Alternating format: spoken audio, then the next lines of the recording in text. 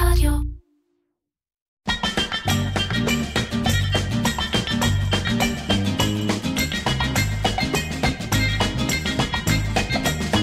איר-קצ'ר, קריאיטיב פודקאסט, עם מירן פחמן.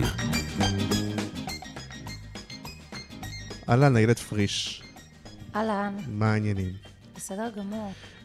את בעלת חברה שנקראת איילת פריש, אסטרטגיה וייעוץ אסטרטגי. פריש, ייעוץ אסטרטגי, והחברה שלי מתעסקת במיתוג, בבניית אסטרטגיה, בפריזמה של תקשורת. כן. ולקחתי את כל הניסיון באמת היוצא דופן שהיה לי בניהול של מותג העל בעיניי של ישראל, של שמעון פרס. כן, זהו, כי את היית בעצם יועצת התקשורת של שמעון פרס. 13 שנים ניהלתי את כל התקשורת, האסטרטגיית המיתוג של שמעון פרס, סושיאל מדיה, תקשורת זרה, זאת אומרת בינלאומית, תקשורת ישראלית, עוד לפני שהוא היה נשיא, ואחר כך הקמפיין לנשיאות, 7 שנים דוברת בית הנשיא, וכיום מנהלת הבעלים, עומדת בראש חברת הייעוץ, ועובדת עם לקוחות מאוד משמעותיים מהארץ ומהעולם. זהו, אז ככה חשבתי שהזווית המעניינת, שככה גם אני פחות מכיר, אני מודה, וגם פחות דיברנו פה בפודקאסט, זה בעצם עולם של ייעוץ אסטרטגי ותקשורתי, ואפילו מיתוגי, אבל יותר של דמויות ואנשים, נכון? זה בעצם, למרות שיש לך גם לקוחות שהם לקוחות מסחרים, אבל בעצם זה הפוקוס שלך, נכון? זה המומחיות. יש לי כמה עוגנים משמעותיים, בראש ובראשונה, ניהול אסטרטגי ובניית מיתוג למנהיגים ומדינות. וואו, כן. והעוגן השני זה אנשי עסקים גדולים וחברות, כשאם אני יכולה לנסח את זה במשפט אחד, זה לבנות את הסיפור של כל אדם או של כל חברה במשפט, משפט וחצי. אם אתה יודע להסתכל בפרצוף של החברה ובמשפט להגדיר מה היא עושה, שיחקת אותה, ואז אתה צריך לייצר repetition, ועוגנים של פעולות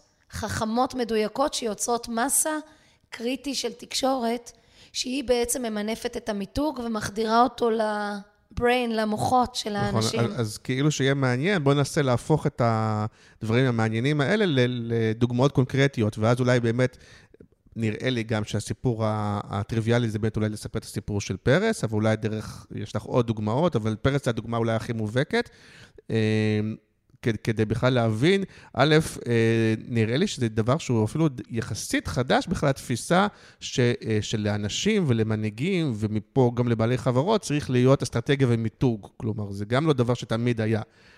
אני צודק, לא של השנה האחרונה, אבל זה יחסית מודרני, זה לא... אני חושבת שתמיד היה, כן. השאלה באיזה כלים השתמשו.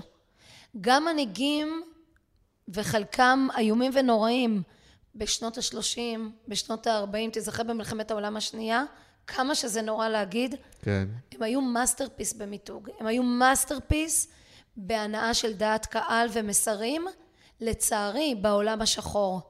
מה שנקרא מסרים שגרמו בסוף גם להרג המוני, רצח המוני. כן. אני מתאפק להגיד על היום, אם היום העולם הוא עולם של שחור או לבן, אפרופו העולם של פוטין וטראמפ, ויש כגידו ביבי, וגם פה לא ניכנס לזה. נדבר על זה בהמשך, אפשר אחר כך, אבל לא הייתי מצמידה את זה, כי זה מאחר ואני אשת מקצוע, לא אצמיד את זה בעולם לתקופה חשוכה של שנות ה-30 וה-40. נכון, לא, אבל דווקא מה שמעניין, ואני גם יותר מעניין, ואני גם יותר מכיר באמת בהיסטוריה הישראלית, אז באמת א', המהפך של פרס, תדבר על זה, וגם מהפך של שרון, שאולי זה שם פחות קשורה, וגם היום ההבנה, אפרופו ביבי, מול גנץ, מול תדמיות, מול ברק, אתה תשאל ואני בשמחה אענה על הכל.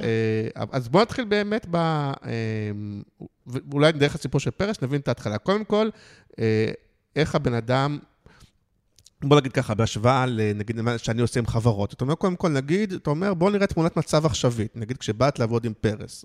ואת אומרת, אוקיי, בוא נראה מה התפיסות עכשיו, בוא נראה מה חושבים עליך עכשיו, בוא נראה, או פה בהשוואה לחברות, בוא נראה מה התכונות או מה ה-DNA שלך, בוא נראה את השוק, נכון? אתה מתחרים, מי המנהיגים האחרים, אולי איך אתה מבדל את עצמך, ובוא נראה מה התפיסות עליך, ואחר כך נראה לאן רוצים להגיע, אני צודק, זה עובד אותו דבר?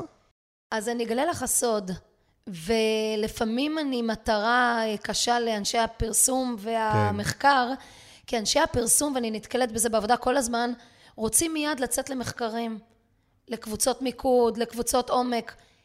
איש מקצוע מעולה בתחום שלי, לא צריך את זה. אוקיי. למה? העיבוד נתונים אצלי במחשב שנמצא בראש, זה מעבד מאוד מיוחד.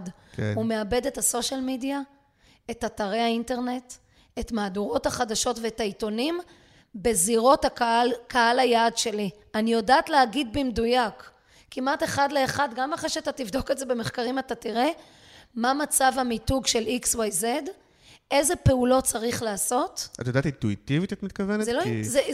זה שנים של ניסיון. כשאני פותחת עיתון ואני מסתכלת על דמות, כן. אני יכולה לבנות לך אסטרטגיה ברמה של, אתה יודע, אסטרטגיית בניית מיתוג חזק ותקשורת, בלי לעשות מחקר עמוק. אבל איך את מתגברת? לא צריך, כי אני אגיד לך למה, כי הכלי הוא התקשורת. כן. בסוף, הכלי הכי אפקטיבי, זה התקשורת, הסושיאל מדיה, היום נכנסו לך כלים חדשים, הטיק טוק, פייסבוק זה כבר אולד פאשן, הילדים שלי נמצאים רק באינסטוש ובטיק טוק, ביג טיים, ושם אתה מחדיר את המסרים, כשהקהל בגילאים היותר גדולים, מבוגר נמצא אתה יודע, רוב הקהל נגיד בגיל ה-20 מסביבי, ניזון לא מהמהדורות, מאתרי החדשות, מה שנקרא עם האצבע על האייפונים, וקהל ה-40, 50, 60, שזה גם כשאנחנו מסתכלים על בחירה, כל שווה. אז מבחינתי בן אדם בן 60 או כמו בן אדם בן 20, אני צריכה להגיע לכולם.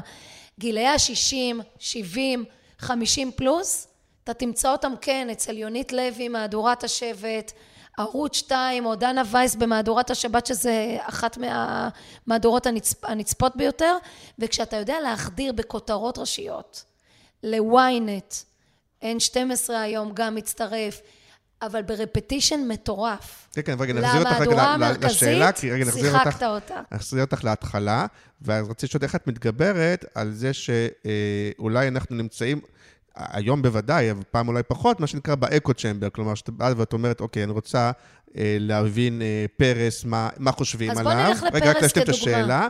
אז את אומרת, רגע, אבל אולי מה שאני חושבת שחושבים עליו, זה מה שחושבים במיליה שלי. במיליה שאולי יותר תל אביבי, יותר, לא יודע מה, אשכנזי, אנשים עם כסף, לא משנה מה, בטח ברשתות החברתיות זה עוד יותר מתעצם, תסתכלי בטוויטר וכולי, ואז את אומרת, רגע, אבל איך אני אדע באמת מה חושבים עליו בפריפריה, או מה חושבים עליו הצעירים, או מה חושבים עליו, לא רק הסביבה שלי שמאוד מטעה את דעתי. וזה בדיוק הרמת מקצוע הנדרשת. ברגע שלקחתי את פרס, כן.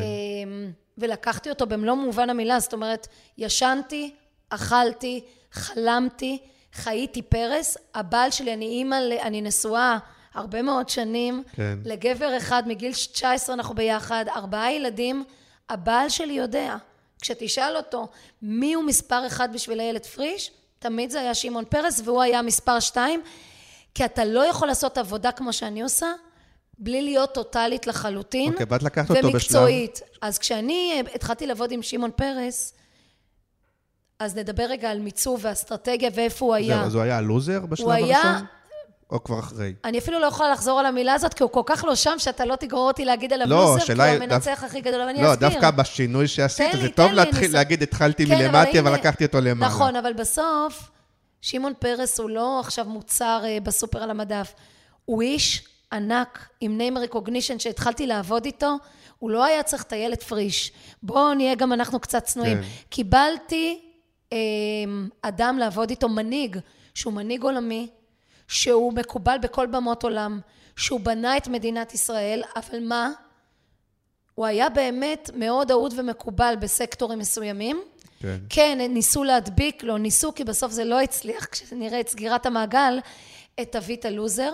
חלק עצום, וזה היה האתגר שלי, מהבנייה של מדינת ישראל, ואני אגיד את זה כבר, הקמת הכור הגרעיני, נכון. התעשייה האווירית, מבצע אנטבה, הפיכת ישראל לסטארט-אפ ניישן, ננו-טכנולוגיה זה פרס, חקר המוח זה פרס, ישראל היום מקום שלישי בעולם בננו, בסוף שנות ה-80, תחילת 90 הוא גייס $100 מיליון לאוניברסיטאות בראייה רחבה.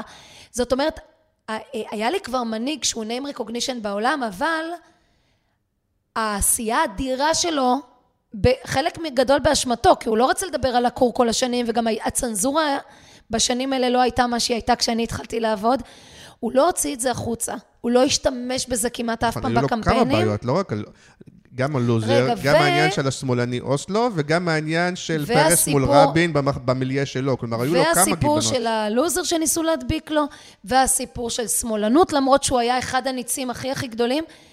והאתגר היה יותר גדול, התפקיד שהוא מילא, כשהתחלתי לעבוד איתו. כולם חושבים שהתחלתי לעבוד איתו בנשיאות, ממש לא. כן. התחלתי לעבוד איתו כשהוא משנה לראש הממשלה, השר לפיתוח הנגב והגליל, ובוא נדע על האמת, הוא קיבל את השר לפיתוח הנגב והגליל כמתנת פרישה. תזכיר לי, שרון או אולמרט, על מי אנחנו מדברים? הוא היה גם תקופת שרון, ואחרי זה תקופת אולמרט, תקופה הזה, אבל זה היה משרד כמו פיתוח אזורי. ברק נתן לו, אם אתה זוכר, עוד לפני שהתחלתי לעבוד אותו.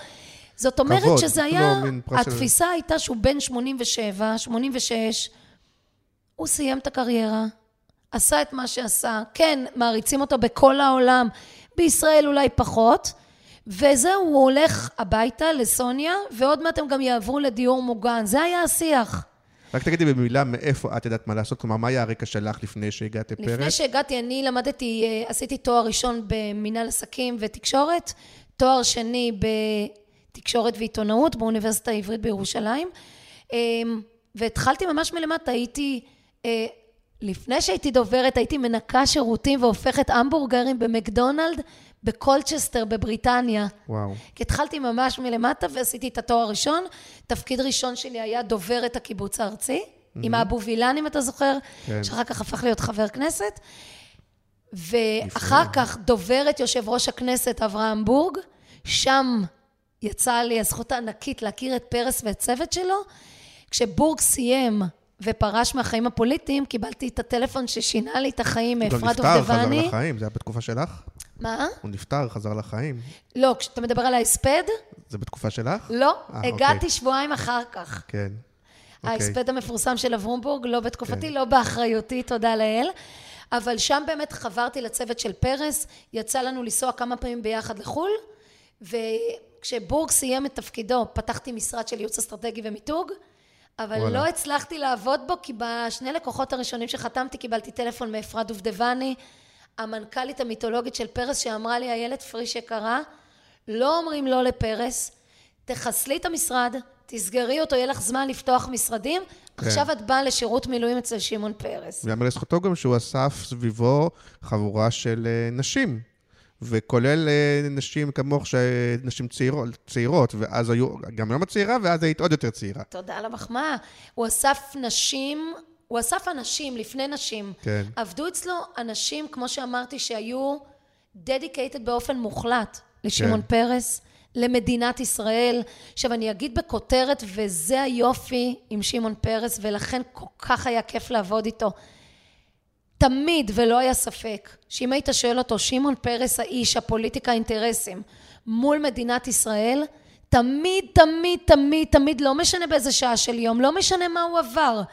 הוא ראה את טובת מדינת ישראל הרבה יותר גבוה מאשר את טובתו האישית, והרגשת שאתה משרת מטרה אדירה כשעבדת איתו. אוקיי, ונחזור לחלק המקצועי, אז הבנת שזה אז התחלתי לעבוד איתו כשהוא השר לפיתוח נגב גליל, ומהר מאוד אמרתי שאחד הדברים הראשונים שצריך לטפל בהם, זה הפער הבלתי נסבל בין האהדה בחוץ, בחול, לבין האהדה בפנים.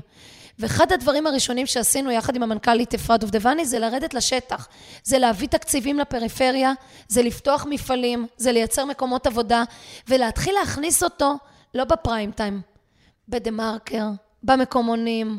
הוא התחיל ללמד אזרחות, שיעורי היסטוריה בבתי הספר בקריית שמונה, הוא הלך לישון צהריים, הוא היה אוכל צהריים, היינו יוצאים לסיור בסדרות, אז הוא היה אוכל צהריים עם משפחה, ואחרי זה בחדר שלהם הולך לישון את המנוחת צהריים, ואחרי זה ממשיך לעבוד עד 11 בלילה. מהר מאוד. אבל הוא הסכים לזה, או מה שיש זה משהו בדור, רגע, יש משהו בדור של פעם, שכאילו אומר, רגע, מה עכשיו אני אדאג לתדמית שלי? זה כאילו לא צנוע. אבל לא עשינו את זה אולי בשביל אפילו לדאוג. זה ציני, אני למד בבית ספר כדי שיגידו עליי ככה וככה. אז אני אגיד איפה היה... קשה להם לפעמים אני להבין אגיד את זה. לך איפה לא היה קשה.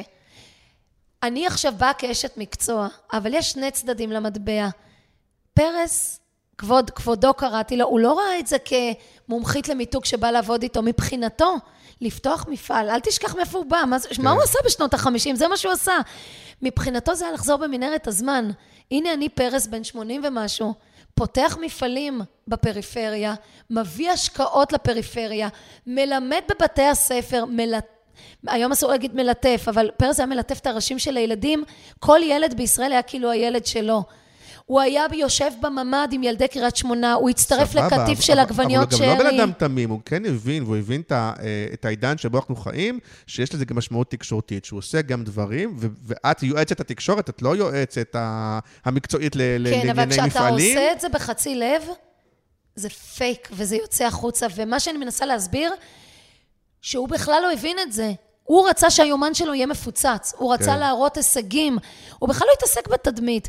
זה כל היופי, היה לו צוות, אני קראתי לזה מפעל לתקשורת. כן. בבית הנשיא זה היה מפעל לתקשורת, אין ספק, אחרי זה נעבור לבית הנשיא. פרס עבד, מהבוקר עד הערב, לי, לצוות שלי, היינו מתחלקים לשלוש משמרות. מה שמעניין אותי, העבודה שלך, באמת, התקשורתית. אוקיי, אז נגב גליל היה החלק הראשון באסטרטגיה, חיבור מאוד חזק של פרס שורשי לפריפריה, לעם, נראות חזקה מאוד, עם רפטישן בעוצמות מאוד משמעותיות, של שמעון פרס בפנים, שמעון פרס בחברה הישראלית, שמעון פרס בתוך הבתים של האנשים, שמעון פרס דואג לילדים של הפריפריה. עכשיו, זה לא היה מלאכותי. שוב, אני מזכירה לך, מה זה הפרויקט בדימונה? מה זה הקמת התעשייה האווירית? מה זה שר האוצר שטיפל במשבר הכי גדול אי פעם של מדינת ישראל, אינפלציה של מעל 400%? הוא חי את זה, זה היה חלק מהנשמה שלו. אבל זה היה כבר אחרי המהפך של שרון, נכון? נכון. כי שרון גם היה סיפור מאוד ידוע, נכון. ששרון, שהוא היה רמזור אדום. עשו איתו עבודה מדהימה. והוא היה, את יודעת... הסבא של כולם. ולקחו אותו, כן, אנחנו, אני לא יודע להגיד את דעתי, הפוליטית וזה, לקהל שלי, שרון היה בן אדם שאסור לו להיות שר ביטחון, שאסור לו בן אדם מסוכן. אני מאוד אהבתי את שרון. והצליחו תקשורתית להפוך אותו בסוף באמת לסבא חביב, ואז גם פרס בעצם עבר מין תהליך לא דומה, אבל בעצם אמרו בו... פרס זה היה מקביל. מצד אחד כניסה חזקה שוב, זה חזרה, זה לא שהוא פשוט היה המון שנים שר חוץ, והוא חזר להארדקור של החברה הישראלית, וראו שאכפת לו. מה שאת אומרת בעצם קצת לרדת, להיות קצת יותר עממי. נכון, ומצד שני, הוא לא זנח בכל התקופה הזאת את המפגש עם המנהיגים, אבל הוא תמיד רתם את זה עם נראות תקשורתית מאוד גבוהה, לטובת מדינת ישראל. ואני רואה שלך קשה, בוא נדבר עלייך ולא עליו, כלומר, מה את עשית בחלק המקצועי? הנה, אתה רואה, אני לא יכולה שלא לדבר עליו. כן, גם אני פחות מיומן לראיין או לדבר עם אנשי תקשורת, אנשי ייעוץ תקשורתי מאוד מאוד מיומנים, אבל אני משתדל עדיין להחזיר אותה לנושא. אז אוקיי, אז בוא נלך באמת לבית הנשיא אולי. כן, אז בוא נעשה רגע את המעבר. ברגע שבאמת היה לנו משהו כמו 2.5 של רפטישן חזק מאוד, עם נוכחות, מה שנקרא, לתוך העם, ועוד משהו שאני חייבת להגיד, כל אותם 2.5 עבדנו מאוד מאוד חזק, וקיבלנו אור ירוק מפרס, תודה לאל, הוא הסכים, להתחיל לחשוף את העשייה שלו. ופתאום ראית בשער של ממון, ביום העצמאות, גייס הכספים מספר 1 של ישראל. פתאום הם בדקו מי הביא הכי הרבה כסף לישראל, לא לעצמו. לא למקורביו, מי הביא כסף לישראל, ופתאום אתה רואה שפרס מספר 1. פתאום מתחיל להיחשף הסיפור של הכור האטומי. פתאום מתחיל להיחשף הסיפור שלו עם אל שווימר, הקמת התעשייה האווירית. אבל את גם דואגת לקשרים עיתונאיים, את דואגת... ברור. כלומר, זה לא קורה מעצמו, אנחנו עוד פעם, בשיחה המקצועית. רעיונות, מגזינים, ערבי חג, סיורים עם עיתונאים, נסיעות לחול, נסענו לקטר. כשהוא השר לפיתוח נגב וגליל, תאר לך, היום זה נשמע חלום. מטוס שלם נוסע לקטר בהזמנת הקטרים, אין לנו איתם קשרים בכלל באותה תקופה, ואני לוקחת 25 כתבים, עם שידורים חיים מקטר, עם ביקור בתוך מטה אל-ג'זירה, שאני מזכיר לך, זה מטה הכי עוין שהיה אז לישראל. אבל התקשורת כן אהבה אותו, כלומר, בתקשורת לא היה צריך מאמץ מאוד גדול. מאוד אהבה אותו, מאוד מאוד אהבה. תראה, אני רק סייעתי בצורה מאוד מאוד כירורגית, לתפור את הדברים. לכן אמרתי, נורא צריך להיזהר. זה לא הילד פריש הגאונה הגיע ומתגע את פרס. בוא ניתן לו את הכבוד, הוא היה מדינאי על ענק. ועם אנשי מקצוע נכונים נתנו את הקפיצה. אבל נגיד אנשים יותר ציניים יכולים להגיד שהתפקיד של הנגב והגליל כולו היה סוג של קמפיין כבר למען הנשיאות, או שזה כבר מרחיק לכת? אז אני אהיה כנה איתך, לא. כשאני התחלתי לעבוד איתו לא דיברנו בכלל על בית הנשיא, ושוב, בוא נגלה עוד מיתוס. כשהייתה ישיבת צוות, עם פרס, האם כדאי לו לרוץ לנשיאות או לא, ואני מזכירה לך את הכישלון הצורב מול קצב, צורב בנשמה, של כולם, נכון, עוד יותר מפרס. שלי גם, ברור. זה היה, לא עבדתי איתו, אז הייתי עם בורג, אבל אני זוכרת מהצד את פרס יושב בצד, ואת העיניים העצובות, שהכישלון משתקף בכל נימי נפשו. זה היה מאוד קשה לראות אותו, ויושבים הצוות, ורוב מוחלט בצוות אומר לו שישכח מזה, כן. שאין לו שום סיכוי, והוא בן 80 ומשהו, והוא יכול לגמור את הקריירה שלו בצורה של מה שנקרא, אם הוא היה לוזר, הלוזר האולטימטיבי, ואנחנו בעצם כל היועצים בלי יוצא מן הכלל אומרים לו, אל תתמודד. כן. אבל מה הוא אמר לנו? אני מאוד מצטער. אני כן ממני. מתמודד, זה חזק ממני. וגם הסיפור... מול מי הוא התמודד בעצם? ובוא ניתן לך עוד אנקדוטה. איזה עוד מנהיג אתה מכיר? שהוא בן 87. והוא מגיע לביתו, למשפחתו, וגם המשפחה עושה הצבעה בארוחת שבת, והם נגד. וגם סוניה אומרת לפרס, והייתה שם אהבה ענקית, אומרת לפרס, בצדק מבחינתה, די. ברור. קח אותי לדיור מוגן. כן. נתת מספיק למדינת ישראל, זה הזמן שלך להיות איתי. מקסימום לנגב. ופרס אומר את המשפט הבא, לפחות כך הוא סיפר לנו, וזה מאוד עצוב, אבל זה גם מאוד יפה. הוא אמר לסוניה, סוניה, אני אוהב אותך, אבל אם אני לא ארוץ לנשיאות, אם אני לא אמשיך לשרת את המדינה שלי, אני אמות. וזה הגדולה. פרס לפני שהוא היה בעל ואבא ובן אדם, הוא היה מנהיג. אני נורא מאמינה בזה שאנשים שנמשכים למנהיגות, כשהם פוקחים עיניים לראשונה, כשהם נולדים, ופרס היה כזה, ועוד אנקדוטה מרגשת מאוד, כשהוא עמד על הרציף בגיל 12, בווישניבה, עיירה קטנה, פולין, בלרוס, סבא שלו שהיה הרבי מלצר, הרב הראשי של הקהילה, חיבק אותו בדרך לרכבת, נפרד ממנו, הוא עלה לארץ ישראל והוא לחש לו באוזן, צוואתי אליך בני, לעולם תישאר יהודי.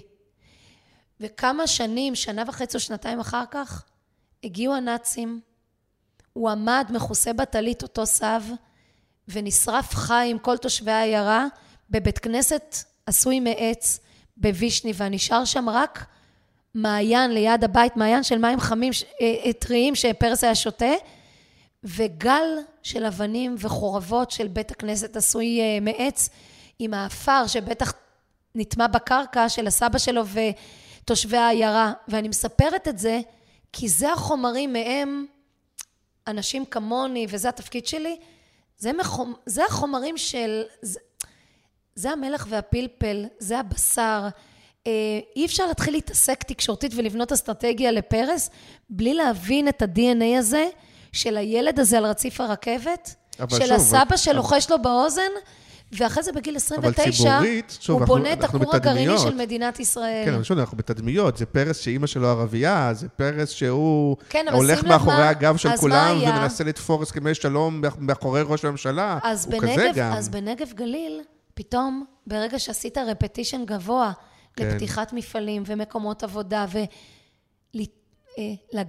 ולגעת בילדים וללמד אותם בתוך הכיתות, ולהשקיע בחברה הישראלית, יחד עם... אבל אפשר, רגע, אבל אני בכוונה לוקח אותך לזה. רגע, שנייה, יחד עם עידוד חזק מאוד של העשייה שלו למען מדינת ישראל הענקית, פתאום קיבלת פרס אחר, כשהוא התחיל להתמודד לקמפיין של הנשיאות, ופה אני רוצה גם לתת קרדיט, הצטרפו אלינו אנשים טובים, הצטרף אלינו גם ראובן אדלר ואייל ארד לצוות, שחלק הם... כן. העבודה הייתה באמת במין צוות של נגב גליל יחד איתם, כן. ופרס לא מזגזג. פרס גם כשאמרו לו אל תהיה נשיא, הוא אמר אני הולך להיות נשיא, הוא אמר לסוניה ולילדים, אני הולך להיות נשיא, ותאמין או לא, הקמפיין לנשיאות כבר היה כמו, אני קוראת לזה כמו סכין, בתוך חמאה שעמדה הרבה זמן בחוץ, רכה, יכולת לפלס את הקמפיין די בקלות. נכון, אבל שם... אם אתה זוכר, רובי ריבלין פרש אפילו. לא הציבור מצביע על הנשיא, זה פה את צריכה בעצם את חברי הכנסת.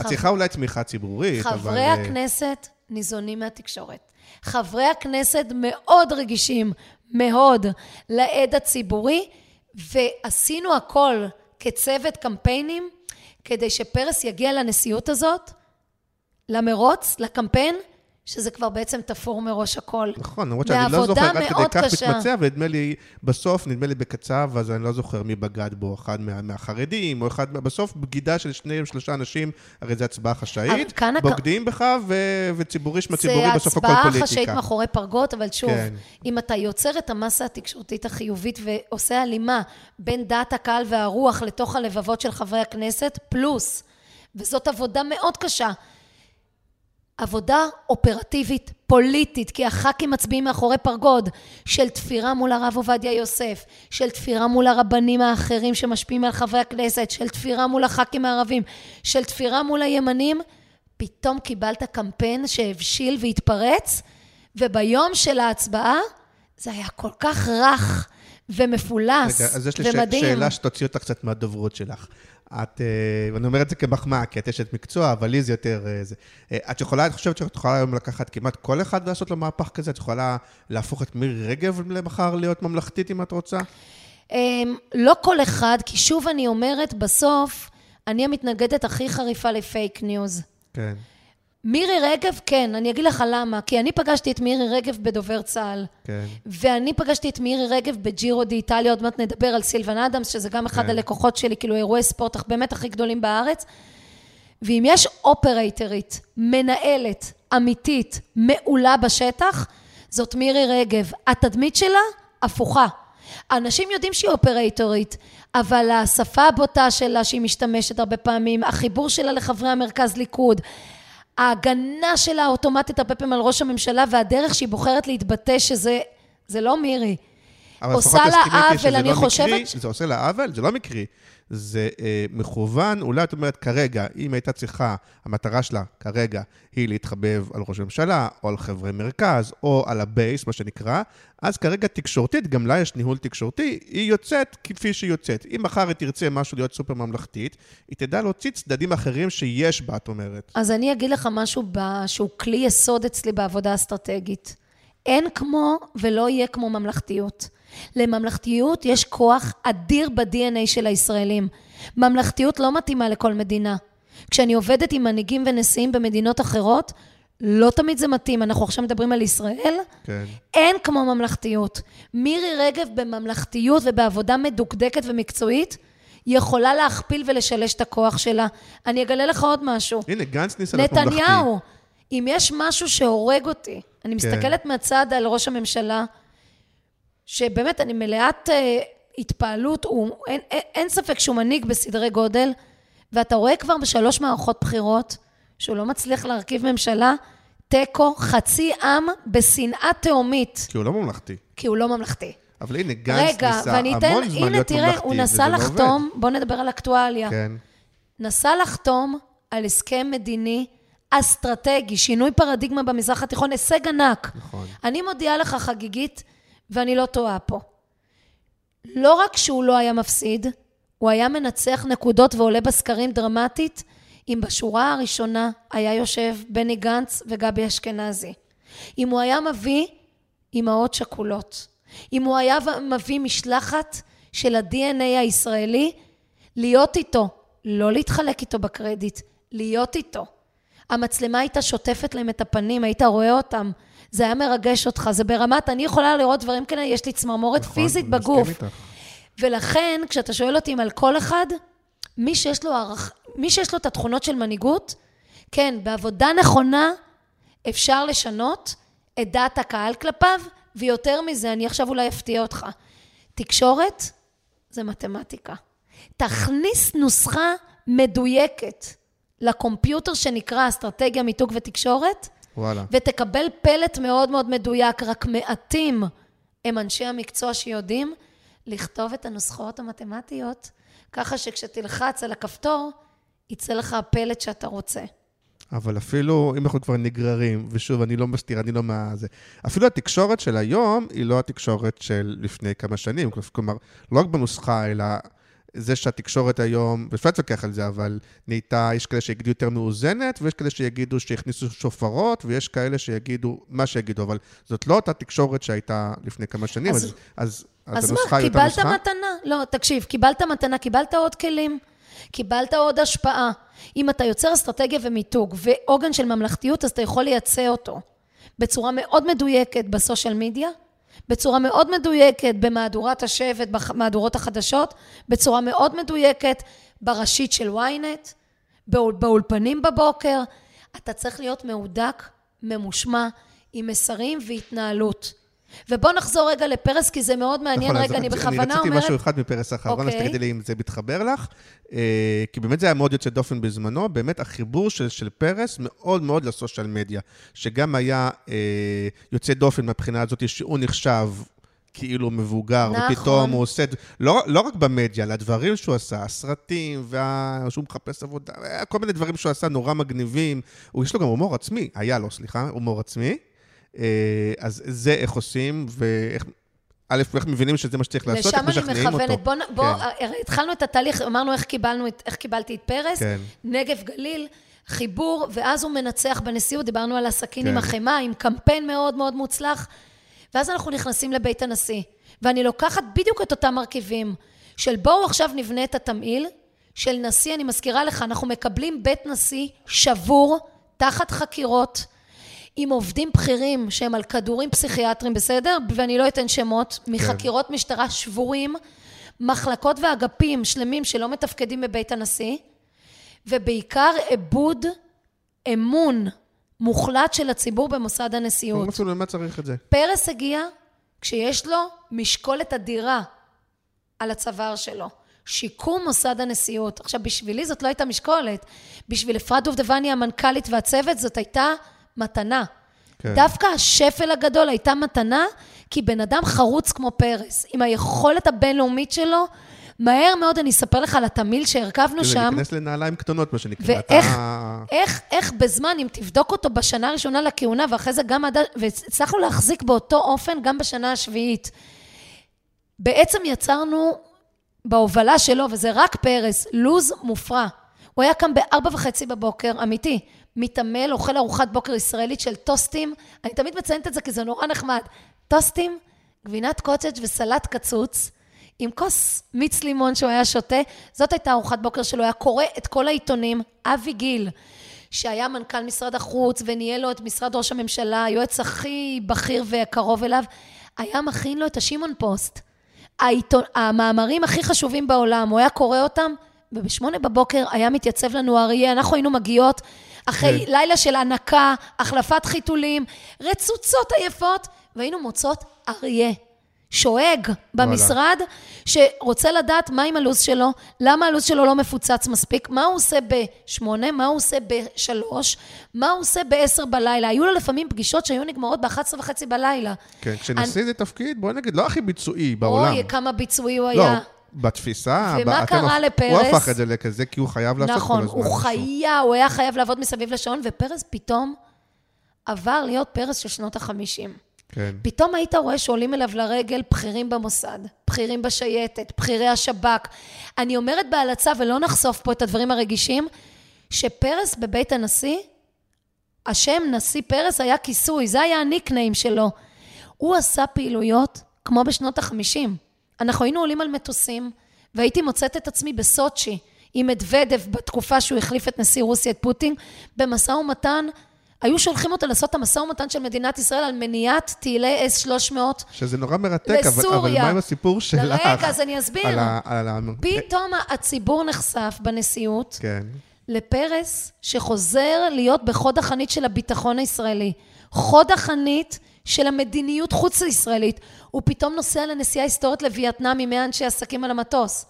הוא פתאום מתקבל על ידי מנהיגי ערב, אנחנו מסתכלים על מפרציות, הוא פגש טונות של מנהיגי מפרציות בוושינגטון.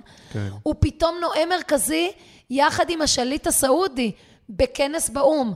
תוסיף לזה פעמיים בשבוע סיורים, כמו בנגב גליל, המשכנו, בתוך החברה הישראלית. תוסיף לזה גיוסי כסף ענקיים לחברות הישראליות, לאוניברסיטאות. 5 ועידות נשיא, עם רכבת אווירית של נשיאים. זהו, ישראל הייתה בשיא של כל הזמנים. ולא כשמאלני שמנסה לעשות. פתאום הוא קפץ בעדה הציבורית. פתאום ראו איך פרס הופך להיות מגן של מדינת ישראל. ופתאום אני מקבלת טלפון מיוסי ורטר מעיתון הארץ. הם היו עושים סקרים בראש השנה.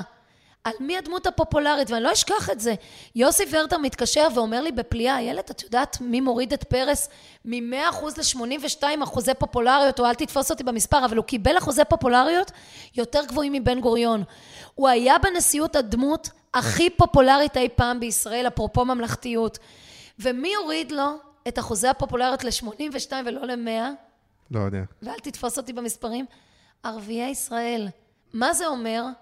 זה אומר שהוא עבר מהפך מטורף במיתוג שלו בנשיאות. קודם דיברת על האמא הערבייה, על פרס השמאלני. איפה הוא קיבל אחוזים מאוד מאוד גבוהים? אצל המתנחלים. אצל הימין.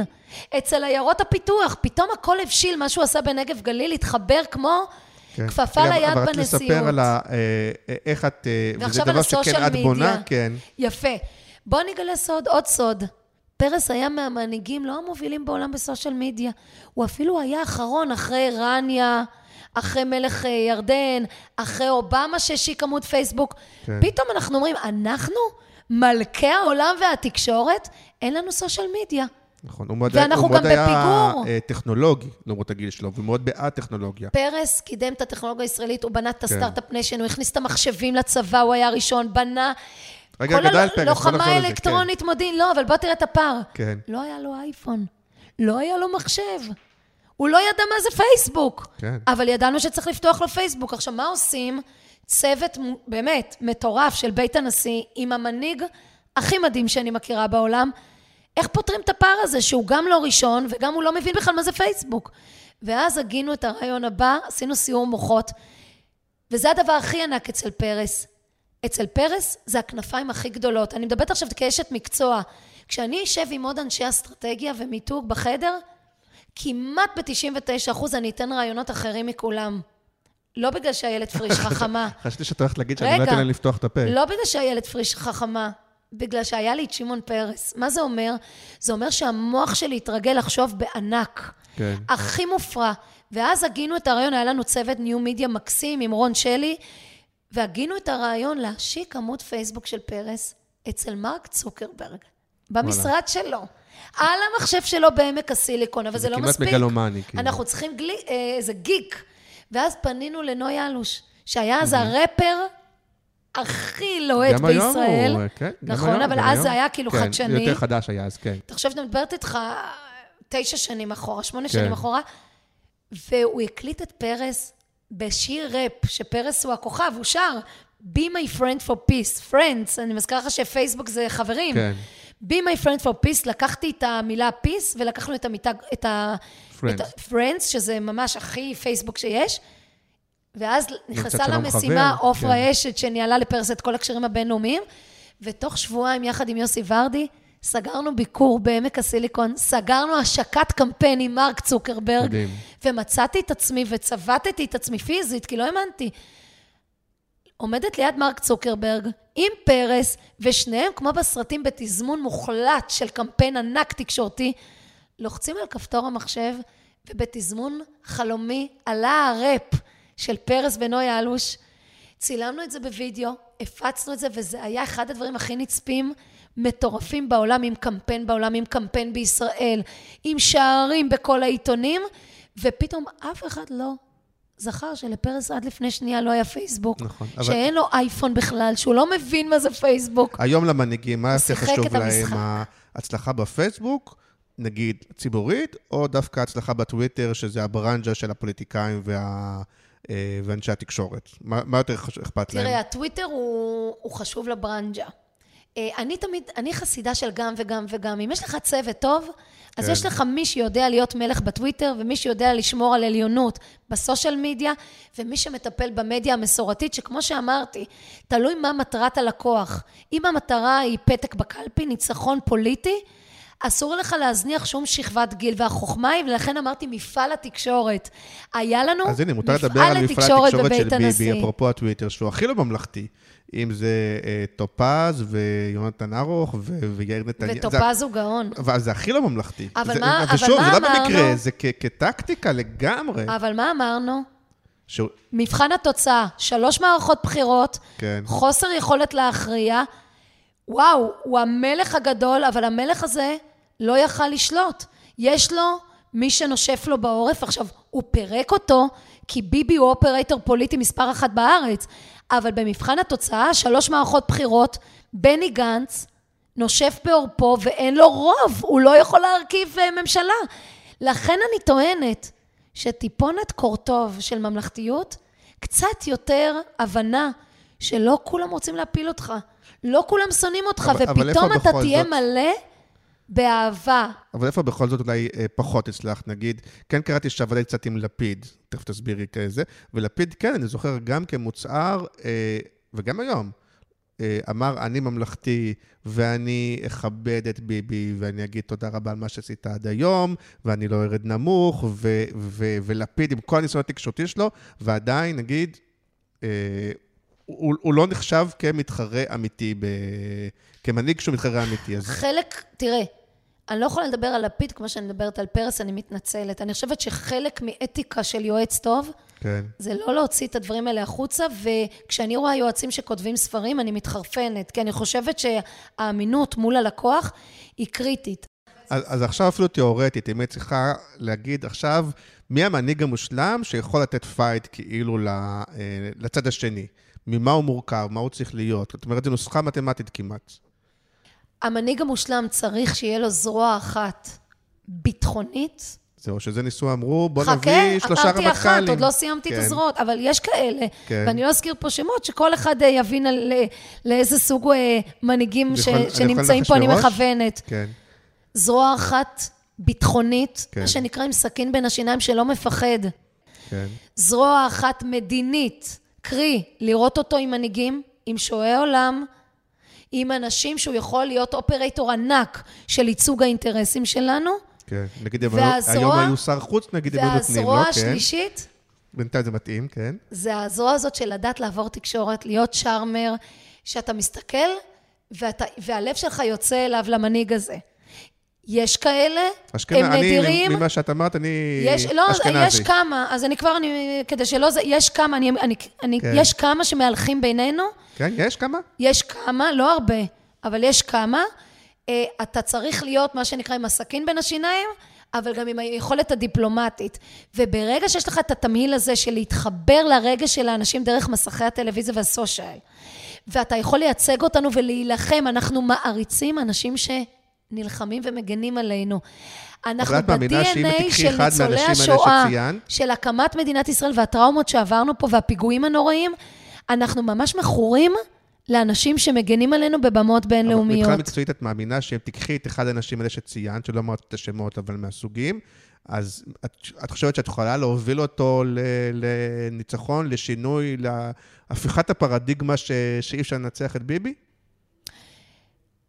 תראה, ביבי לא יהיה כאן לנצח. כן. הוא עושה עבודה באספקטים רבים, באמת, עבודה מדהימה. אתמול נחתם הסכם שלום, כל הקרדיט מגיע לנתניהו, וכמובן לעוד אנשים אבל שעבדו תחתיו בהנהגתו. כן. אבל כשאתה מסתכל על המערכת הפוליטית, אתה לא יכול להישאר תחת פרדיגמה ביבי פה לעוד 70 שנה. אתה יודע, בסוף אנחנו בשר ודם. כן. ובסוף יקרו דברים, גם לא מנענים לב שביבי בעצמו יחליט מתישהו שהוא ממשיך בחייו, הולך לעשות הרצאות, הוא הולך להיות הביג שוט בהרצאות הכי גדול בעולם, הוא יקבל 350-400 אלף דולר לשעת הרצאה, נקבר ויעשה לביתו, ואני מאחלת לו שיהנה. לא, בהנחה שהוא לא, את יודעת, שהוא לא מורשע. לא, אבל אני לא יכולה לנהל שיחה כזאת של בנימין, אני מכבדת אותו, הוא ראש הממשלה שלי. כן, לא, זה גם לא נושא השיחה. אני רק אומר, בוודאי שהוא חושבת הרבה כסף והרצות וכולי, לא, אני רק אומרת שהבן אדם שיכול, אני לא מסתכלת עליו עכשיו ראש בראש עם נתניהו, אלא אני יותר מסתכלת בראייה קצת יותר בוגרת, בן אדם שיכול לקחת את כל הימין עם נתח מאוד משמעותי במרכז, אפילו פלוס קצת שמאל, ולחזור על ההישג הענק של שרון, ופתאום להיות על 40 ומשהו מנדטים, 50 ומשהו מנדטים, אני נורא מאמינה שבהנהגה מסוימת ישראל בשלה להפסיק את הכיתוב והשנאה הנוראית שחלחלה אצלנו. כלומר, איש ימין שהולך מרכזה, ולא איש שמאל שהולך קצת ימינה. נכון. טוב, רוצה לדבר קצת גם על הדברים האזרחיים, טיפה, אבל התחלת להגיד גם שאת מייעצת ועובדת גם עם גופים מסחריים. כן, אחד הלקוחות שאני כן יכולה לדבר עליו, ואני מאוד מאוד מאוד גאה בפעילות שלו, זה מר סילבן אדמס, פילנטרופ, איש עסקים ענק מקנדה, איש נדל"ן, שאפשר לעשות עליו גוגל בפורבס ולראות כמה ההון שלו שווה. בין הניצולי שואה, אבא שלו נלחם במלחמת העצמאות, היגרו לקנדה. כן, אבל פליז דברי עלייך ולא עליו. רגע, לא, אני מספרת לך, כי תראה ממה מורכב חומרים בבניית מיתוג ואסטרטגיה לאנשים. והוא לא מנהיג, אתה יודע, הוא עולה חדש, הוא לפני 2.5 עשה עלייה לישראל, ויש לו קרן של $100 מיליון, ואתה יודע מה הוא החליט שהוא עושה בה?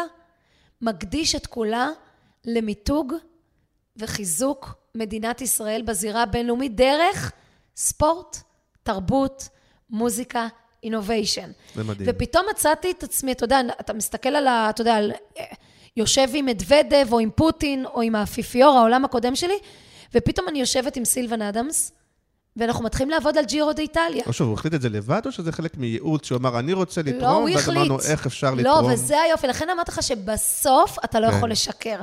בסוף, אם אין את זה צרוף ב-DNA, את המרכיבים, אני עובדת רק עם מרכיבים טבעיים באנושות. לא, הוא יכול להחליט שהוא בונה בתי חולים לחולי סרטן. הוא יכול להחליט שהוא... אבל אז, התפיסה לשפר... זה היה נגמר אחרי חודשיים, זה מה שאני מנסה להסביר לך.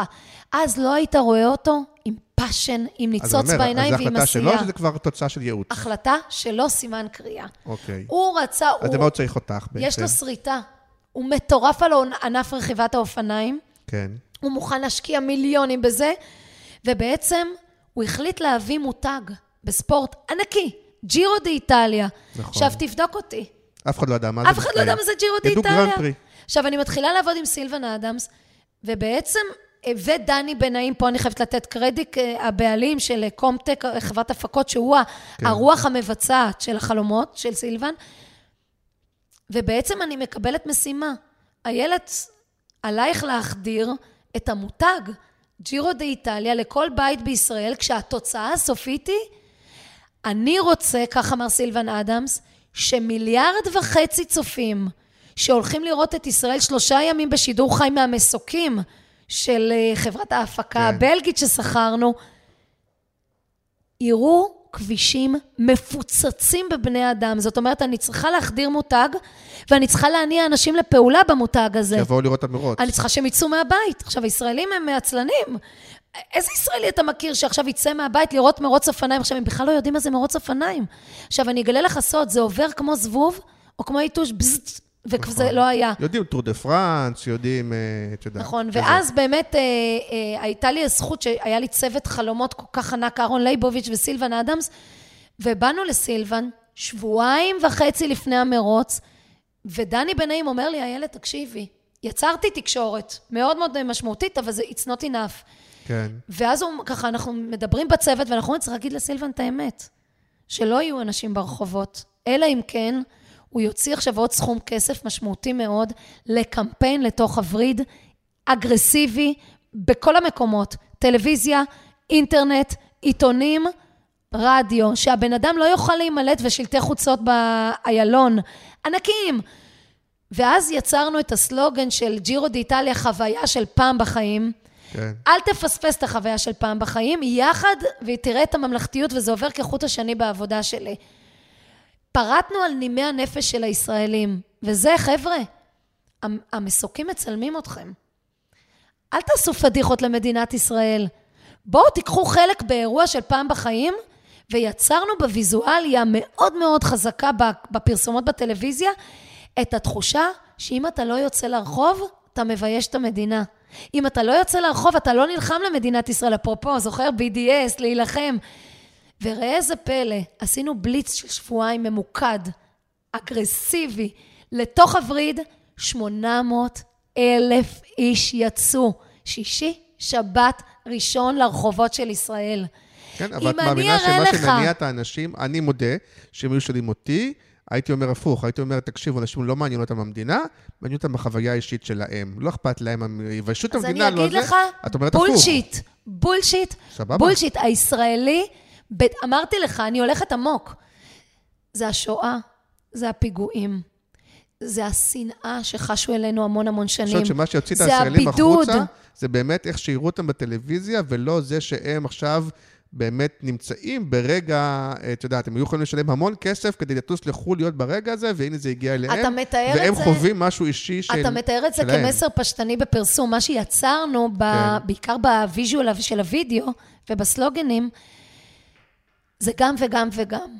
זאת אומרת, בוא תגן על ישראל, בלי להגיד תגן על ישראל, תחושת הגאווה הלאומית, בוא תיקח חלק באירוע, אתה לא יכול לפספס, אירוע של פעם בחיים, והראינו את המצלמות מהמסוקים, זאת אומרת, הכנסנו לתוך המוחות של האנשים, חבר'ה, אתם מצולמים. עכשיו, רוב הישראלים לא רוצים להיות מצולמים, הם לא חולי פרסום, הם הבינו ב-DNA שלהם, שהם חייבים לקחת את הילדים לחוויה הזאת של פעם בחיים, ולייצג את מדינת ישראל. ואיך ידעתם יבואו לו? איך ידעתם? לא פחדת שם לפני שאולי יהיה לך קיץ של אביה? לא ידעתי.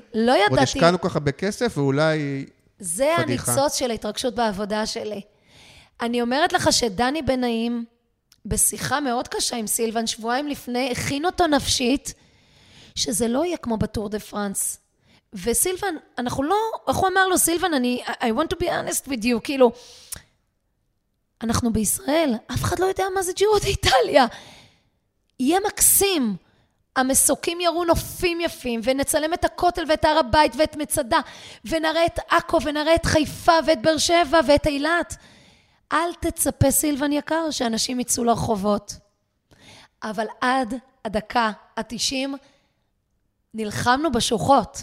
הוצאנו את הקמפיין הפרסומי, סילבן שחרר את זה, הוא אמר, חבר'ה, אני שם עכשיו תקציב מיוחד, אני לא רוצה לוותר, הוא אמר, אני רוצה לעשות הכל כדי שהישראלים יתאהבו באופניים. אוקיי, אבל יש לך גם תקציבים של לגמרי מסחריים, נגיד, את עובדת עם זאפה, נגיד, נכון? שזה לגמרי מסחרי, אולי בזה באמת נסיים, אוקיי? כי תגידי, אני בכיף יכול עוד הרבה זמן, אבל נגיד, סוג של זאפה כזה, שזה, אוקיי, זה לא מנהיג, וזה גם לא ג'ירו דה איטליה, זה...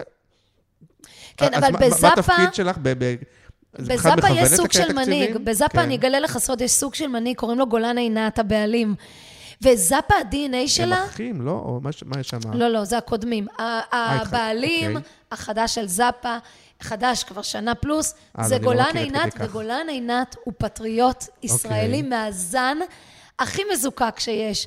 הגאווה הלאומית, לא מכבים את האור, גם תחת קורונה, גולן הוא הרוח החיה, יחד עם כמובן אבי ניר וחיליק בקשת, וצביקה ליבליך, שהבינו שחבר'ה מחשיכים את האור על עולם התרבות, הולכים לתקופה לכאורה של הפסדי ענק, של סגירה מוחלטת של עולם התרבות בקורונה, וראה איזה פלא, תסתכל על המותג זאפה מה קרה לו בקורונה, פשט, קפץ אי אפשר להשוות, למה?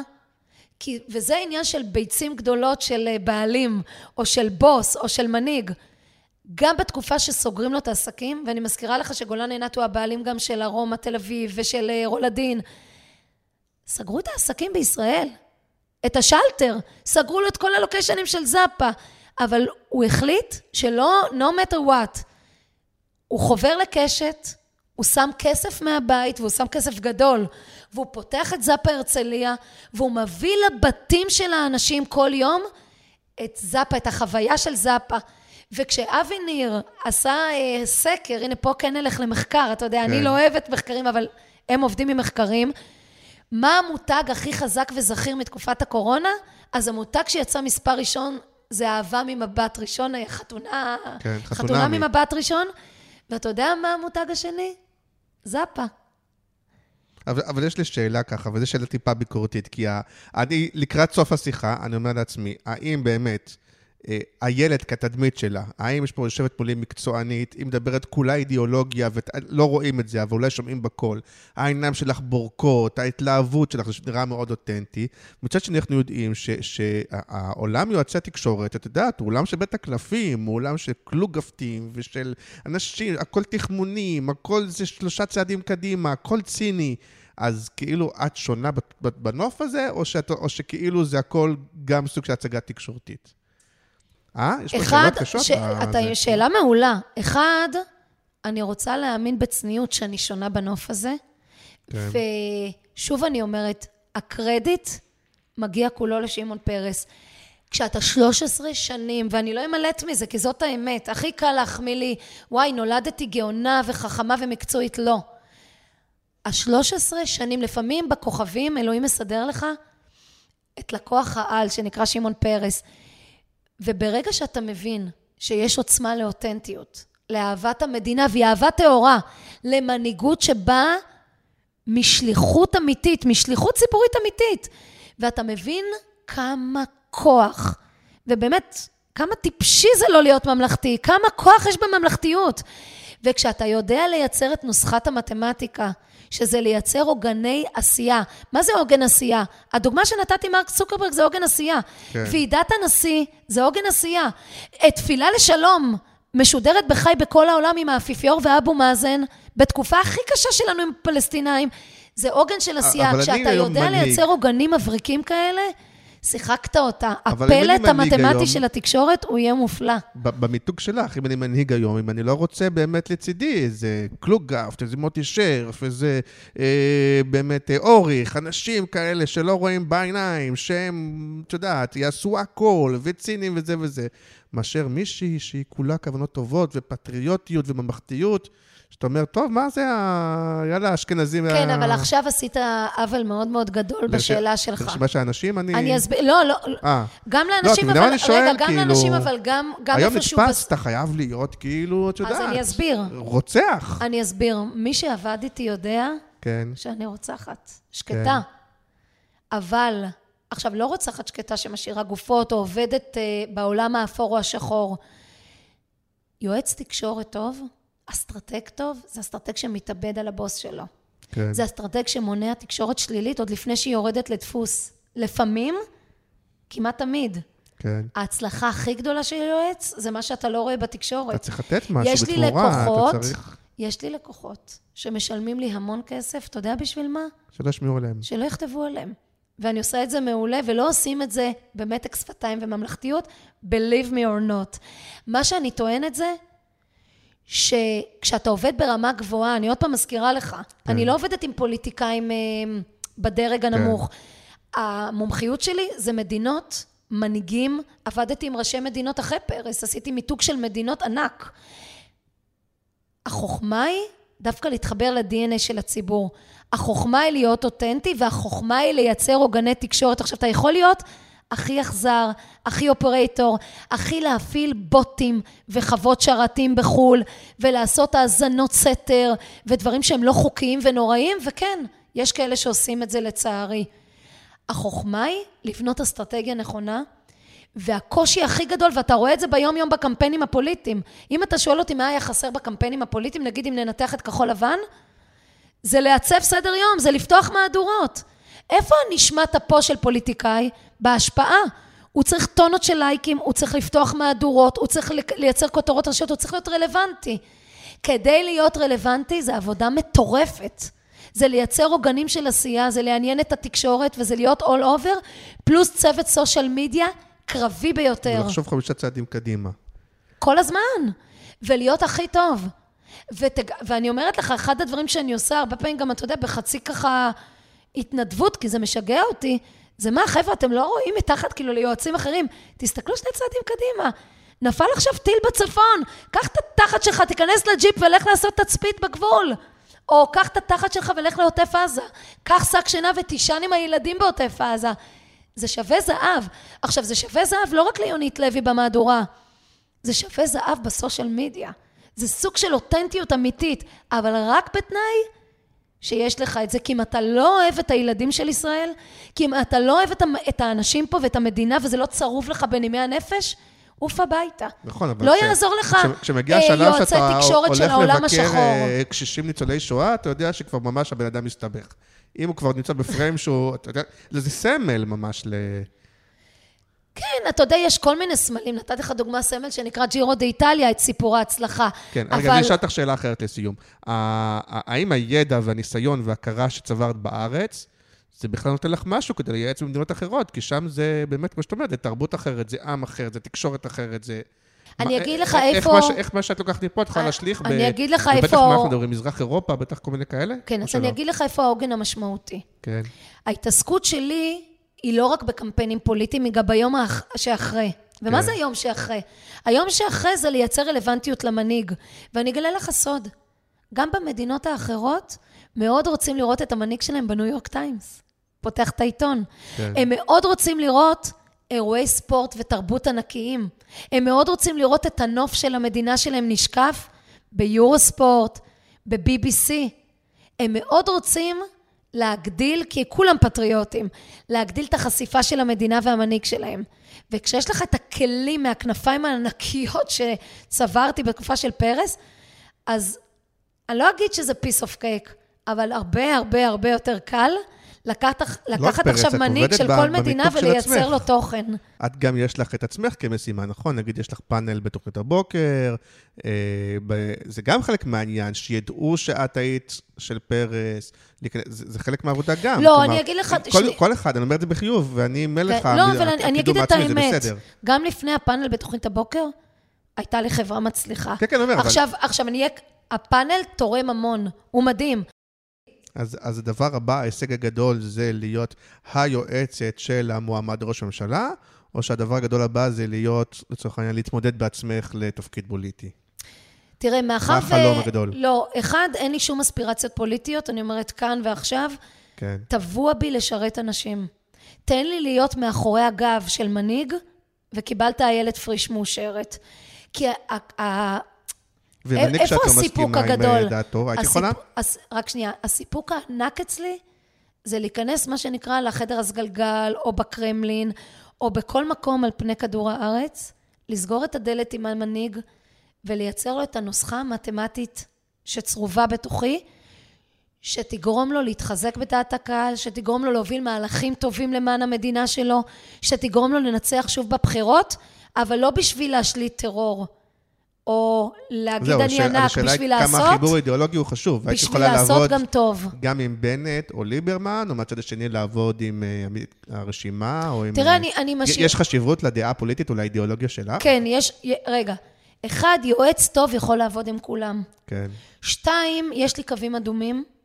3, אני לא ארד עכשיו לגופם של מפלגות, אבל התשובה שלי מאוד ברורה, לא. אני לא אעבוד עם כולם, למרות שאני יכולה להצליח עם כולם. כן. כי בסוף, עם מי אני הולכת לישון? עם הבעל הנהדר שלי, עם עדי שהוא המצפן שלי. כן. ואיתי, אני מסתכלת על עצמי בראי, אני לא רוצה לקום בבוקר ולהרגיש שאיבדתי את עצמי. או אפילו שאת הצלחת להמליך מישהו שאת יודעת בלב שאולי זה לא הדבר הכי טוב למדינה. זה לא יקרה. אבל כן אני אעבוד עם מנהיג של מדינה, כשבסוף העבודה האמיתית שלי זה עוגני העשייה, אל תשכח מה אמרתי לך באמת הצרובה של ייעוץ אסטרטגי ומיתוג, זה לא הסלוגן, ממש לא, איתו אתה לא הולך למכולת. זה העוגני עשייה, ואם אני יודעת להכניס עוגני עשייה שהם טובים, שהם מביאים מקומות עבודה, שהם מזרימים כסף לאותה מדינה, שהם יוצרים הכרה בינלאומית, שהם יוצרים אירועי תרבות וספורט, והם מקרבים בין אנשים, ופתאום המנהיג עולה ופורח, והוא תמיד יעלה ויפרח אם נצליח לעשות את הדברים שאמרתי, שיחקתי אותה. וזה גורם לי אושר. באלף. אז אני יש לי עוד שאלות, אבל נראה לי שנסיים, כי גם הערכנו וגם זה, אבל מאוד מעניין. ואולי נערך אותך בעתיד שוב, כדי להמשיך את השיחה, כי יש לי עוד שאלות. אז גם נודה לך על הזמן שלך, וגם נגיד שנה טובה. שנה טובה. ונקווה שתדעת, שכולנו למען הטובים, ושהטובים ינצחו, ונגיד רק את זה. כל אחד שיקח את הטובים למה שהוא רוצה. ואני כן מתפללת שתהיה שנה טובה. כן. ואני אוהבת את המדינה שלי, באמת, אהבת אמת, ואני כן רוצה לאחל לנו, שניקח אולי מהשיחה הזאת, נגדיל את המלח ואת הפלפל שנקראים ממלכתיות, והרבה יותר אהבה בתוכנו, כמה שזאת קלישאה, לי מאוד עצוב, כשאני רואה כמה קל שנשנא אחד את השני, וכמה קל להפריד אותנו, וכמה קל להיות לא ממלכתי, לא. תהיו ממלכתיים ותראו איך אתם קופצים במנדטים. בואי נגיד בעדינות שגם זה לא במקרה, כל הדבר שאת אומרת, במילי להיכנס, נגיד גם זה חלק מאסטרטגיה וטקטיקה תקשורתית, פוליטית, זה לא קורה במקרה, מי שרוצה להפריד ומי שזה, זה הכל חלק אבל אתה לא אפשר רק הקשבת להגיד לי. את זה. לא, אני רק אומר שזה לא קורה, התהליכים האלה לא קורים במקרה, יש, ואני לא אומר מי, ואולי שני הצדדים, כל אחד שיקח לזה, אבל גם הדברים האלה הם תוצאה של מישהו שמנהל אותם ביד רמה. אז אני אומרת, ואני אהיה עקשנית, זה לא יעזור לך, אתה יכול לחזור 4 פעמים על זה, ואני אחזור על שלי. אוקיי. אם היה נכנס אלמנט ממלכתיות, לא היו 34 מנדטים או 33, היו 40. אז מה שאני טוענת זה, שהאסטרטגיה הזאת מוטעת. אוקיי. היא פשטה את הרגל. הלוואי. ממלכתיות, ממלכתיות, ממלכתיות, והאהבה האמיתית של המדינה הזאת, וזה לא משנה אם זה ילד ערבי, או ילד בהתנחלויות, או ילד בקיבוץ. תאהבו את הילדים של מדינת ישראל. בזה אנחנו מוכנים ללחוץ ידיים. תודה רבה, איילת. להתראות. ביי ביי. רדיו.